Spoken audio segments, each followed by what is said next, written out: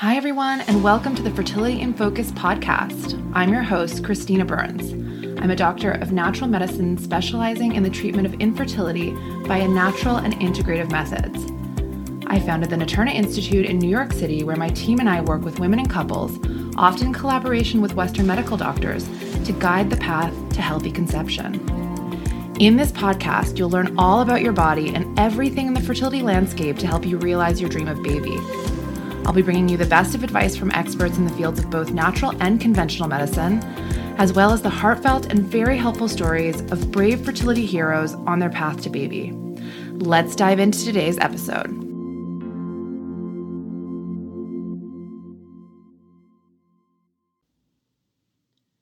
Hey everyone, I'm so excited to announce that I have started a free Facebook community. It's called Fertility in Focus, surprise, surprise, and we're going to talk about all things fertility. We'll do live Q&As so that I can, get kind of down in the trenches with you and we can get some of your questions answered.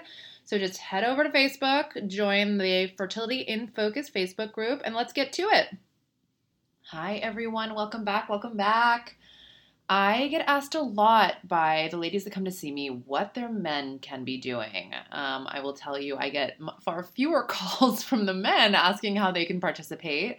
And, there are some simple things that they can do. And I think there's really not enough emphasis on the male factor. And it's because at this point, the technology doesn't show deep, issues with the male. Like they're not able to tell, how bad the sperm is. There's a test called DNA fragmentation testing, which I'll go into in a little bit, but that can see sort of like how inflammation is affecting the sperm, like oxidative damage. But otherwise, like the basic sperm testing, it's like, okay, is the sperm, does it have a broken tail or a head that can't penetrate? Like that's the morphology. Is the shape off? Are they able to swim? That's the motility. And then volume, like that, how much sperm? Is it millions of sperm or is it kind of like a piddly production of sperm? And so it's basically this that the fertility doctors are looking at, and it's not enough information to assess how much of a role the male is playing. I have a variety of cases where I've seen that a woman has been producing good eggs, that she's getting good embryos, but that they're not implanting, or that she keeps miscarrying them, and there's nothing more she could be doing on her side. And then we start to wonder, like, what if we can't see something else in the embryo? What if it is the man? And I think about some of the men, like a lot of them are older, a lot of them drink a lot, some of them smoke, like a lot of them had, in this day and age, maybe they had like COVID right before they gave their sperm sample. And then I see funky things happen where there's like an entire batch of embryos that tested normal and none of them are working. So suffice to say, it's the elephant in the room. The man's involvement in fertility is rarely discussed, even when the sperm quality is suboptimal on the basic testing that they're doing. Sperm issues constitute around 30% of fertility challenges, and yet so very little is dedicated to the topic. Why? One reason is that fertility specialists are trained as obstetricians and gynecologists, so their specialty is highly focused on the female side. That said, the bigger influence probably is that IVF developed a neat little procedure called intracytoplasmic sperm injection, also known as ICSI, which can select a decent-looking sperm and inject it right into the egg. It removes the need for sperm to be strong enough to penetrate the egg, and thus can improve fertilization rates for couples where the male side is somewhat or significantly lacking. So that's what doctors will often say. Like they'll be like, oh, well, your sperm sucks, we'll just use ICSI. But there are, unfortunately, downsides to this method. Albeit rarely, ICSI is associated with an increased risk of congenital defects and epigenetic syndromes. The risk may be due to the use of poor quality sperm to fertilize an egg, but the jury is still out on the topic, and ICSI remains a common practice in IVF. And there's also, other kind of related forms of ICSI, like PICSI, for example, where they're going like an extra step with things, and some centers are doing it. But although I believe ICSI is like a really amazing tool, my core belief is that if your man has less than ideal sperm parameters or less than ideal kind of lifestyle that we know would be affecting his internal environment, then it'd be best to address lifestyle factors to improve the quality and quantity of sperm, thereby improving pregnancy outcomes and mitigating risk. Not to mention that it's just good for him. He'll just be healthier. I just find the men are so disinterested in participating a lot of the time. A comprehensive review of sperm analysis is beyond the scope of this discussion, but let me give you just a basic kind of breakdown of what I recommend. Improving sperm quality is much like improving egg quality. Preferably, the man should set aside at least a few months to apply a regimen before you guys try again. Much of it has to do with free radical damage, so reducing inflammation, stress, balancing insulin and blood sugar, and implementing a detox are great ideas. It's also important not to cook his testicles, meaning no hot baths, no hot tubs. Keep the cell phone out of his pocket and keep the laptop off his lap. Tight undies and long bike rides are not recommended. Beware also of high fevers, as this can damage sperm for several months. And that's why I was worried about, patients with their husbands, like giving sperm to fertilize their eggs, right after they've had COVID or right after they had the COVID-19 vaccine that elevated their fevers very, very high and probably damaged the sperm. Like I did a session with a urologist where he said, if there's been a high fever, they should wait a few months. And so that was a very interesting conversation because I was like, wow, I don't think anybody's waiting.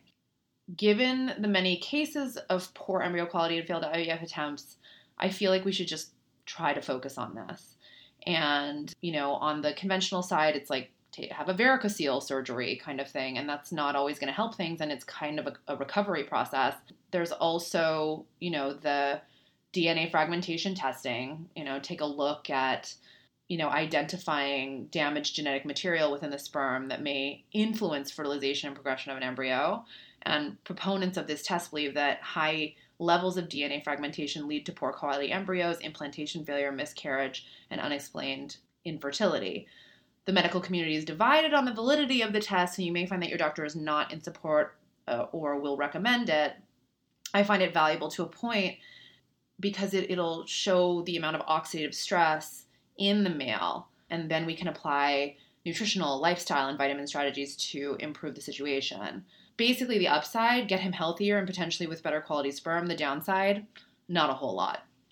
And by the way, this is all outlined in my book, the Ultimate Fertility Guidebook, which is now available for sale on Target, Walmart, Amazon, and through our website. But it has the comprehensive list of supplements, lifestyle stuff that he can do to help things out. But let me rattle a few of these off for you so that you have a starting point.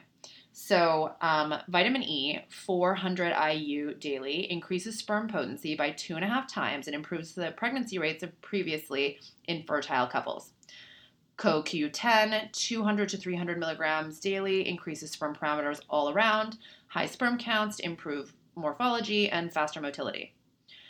And this is all based on research, by the way, and research that's been done in the last 10 to 15 years. L-carnitine taken in doses of 2 or 3 grams per day for 2 months has improved sperm count and motility. Vitamin C combats the buildup of pollution and agricultural chemicals that lower sperm counts. It can reduce DNA damage by 91%. Woohoo! And it's about 2,000 milligrams daily to reduce sperm abnormalities and increase sperm count. It also helps them swim. Vitamin C is good for so many things. Zinc deficiency can lead to low semen volume and testosterone, so it's important for your man to retain normal levels. When combined with folate, zinc has actually been shown to increase sperm concentration. Take around 20 milligrams daily. I actually like recommending a mineral supplement so that you get several minerals at once, so he doesn't have to take a million different bottles. I try to consolidate things, but it's still, it's still a regime. It's still one that he's going to be putting a few pills in his mouth daily. Selenium is an antioxidant that can increase sperm motility and concentration. A daily dose of just 0.1 milligrams over 3 months showed a motility increase of 29% in one study. When the dose was doubled over 26 weeks, an increased concentration was also noticed. Omega-3, one of my faves, is a fatty acid, has been shown to improve overall sperm profile. It has been linked most prominently to better sperm count and concentration. I recommend around 1,200 milligrams daily of EPA and DHA combined. Super anti-inflammatory. Very, very good for liquefying the sperm, getting it to swim. NAC is an antioxidant also, and it improves semen parameters. One randomized study on infertile men conducted over 3 months showed significant improvement in sperm motility and concentration and significant decreases in DNA fragmentation. Testosterone levels were also increased, and FSH and LH levels were lowered to proper numbers. Shoot for around 1,200 milligrams daily. Also very good for stressed out men. NAC is really good for anxiety. Herbally, there's some amazing things. Herbs are some of the most powerful things that you can use to improve like all aspects of male reproductive health. If there's erectile dysfunction, if there's poor sperm quality in many areas, if there's a lot of stress, if it's an aging issue. Herbs are just amazing for so many aspects of this. Korean red ginseng is an herb that's been shown to improve all 3 major sperm factors in infertile men: motility, morphology, and concentration. And cumin, you can start cooking with this a lot more, is a plant that's rich in antioxidants to help improve sperm volume as well as sperm count, motility, and morphology. So, if you're cooking, you add like a teaspoon to the meal, he's getting some of the benefit of that. I don't necessarily think you have to take every single one of these supplements. You would look at the ones that can improve the factors that are off for him, or you think about like, what does he need? Does he need more liquefaction? Does he need to improve the shape? And I would really ask the fertility doctor, be like, okay, so you're saying his sperm is okay, but like, is there room for improvement? Like, where is he lacking? Because a lot of them will be like, oh yeah, it looks fine, because there'll be a lot of sperm, but they won't mention to you that even though he has a lot of sperm, a lot of them are like misshapen or not swimming as well. So sometimes it's just a matter of diving a little bit deeper. So in conclusion, if it's not going to cause a lot of distress in your relationship and in this process, you may suggest that your partner get on a few antioxidants to support this process. He'll also feel better. He'll feel more energetic, for example, taking vitamin C. And he'll feel less inflammation in his body, taking omega-3 and CoQ10 and NAC, he'll feel less stress. So they have other benefits, but it gives him a way to participate, to take ownership for this process too, and for you to feel like you have a partner in the process.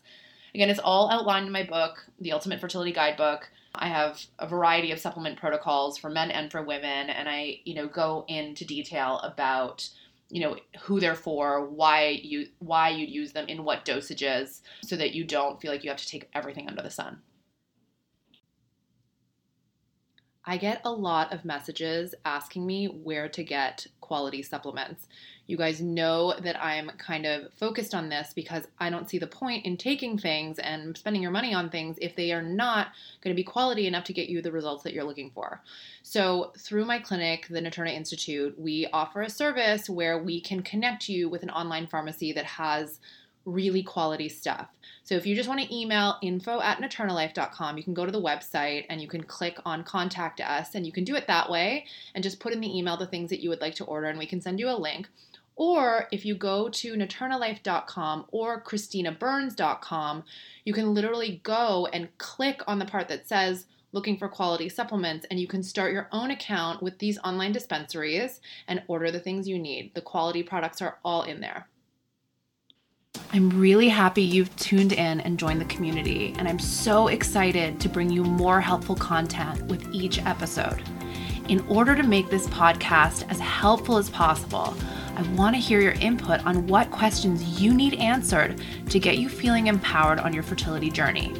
You can DM me on Instagram at @Naturna_life or @naturallycb to share your most important fertility-related questions. And if you're enjoying this podcast, please follow and share with friends. My mission is to help as many women and couples as possible. And for that, I need your help. Yours, as always, in love and light, Dr. Christina.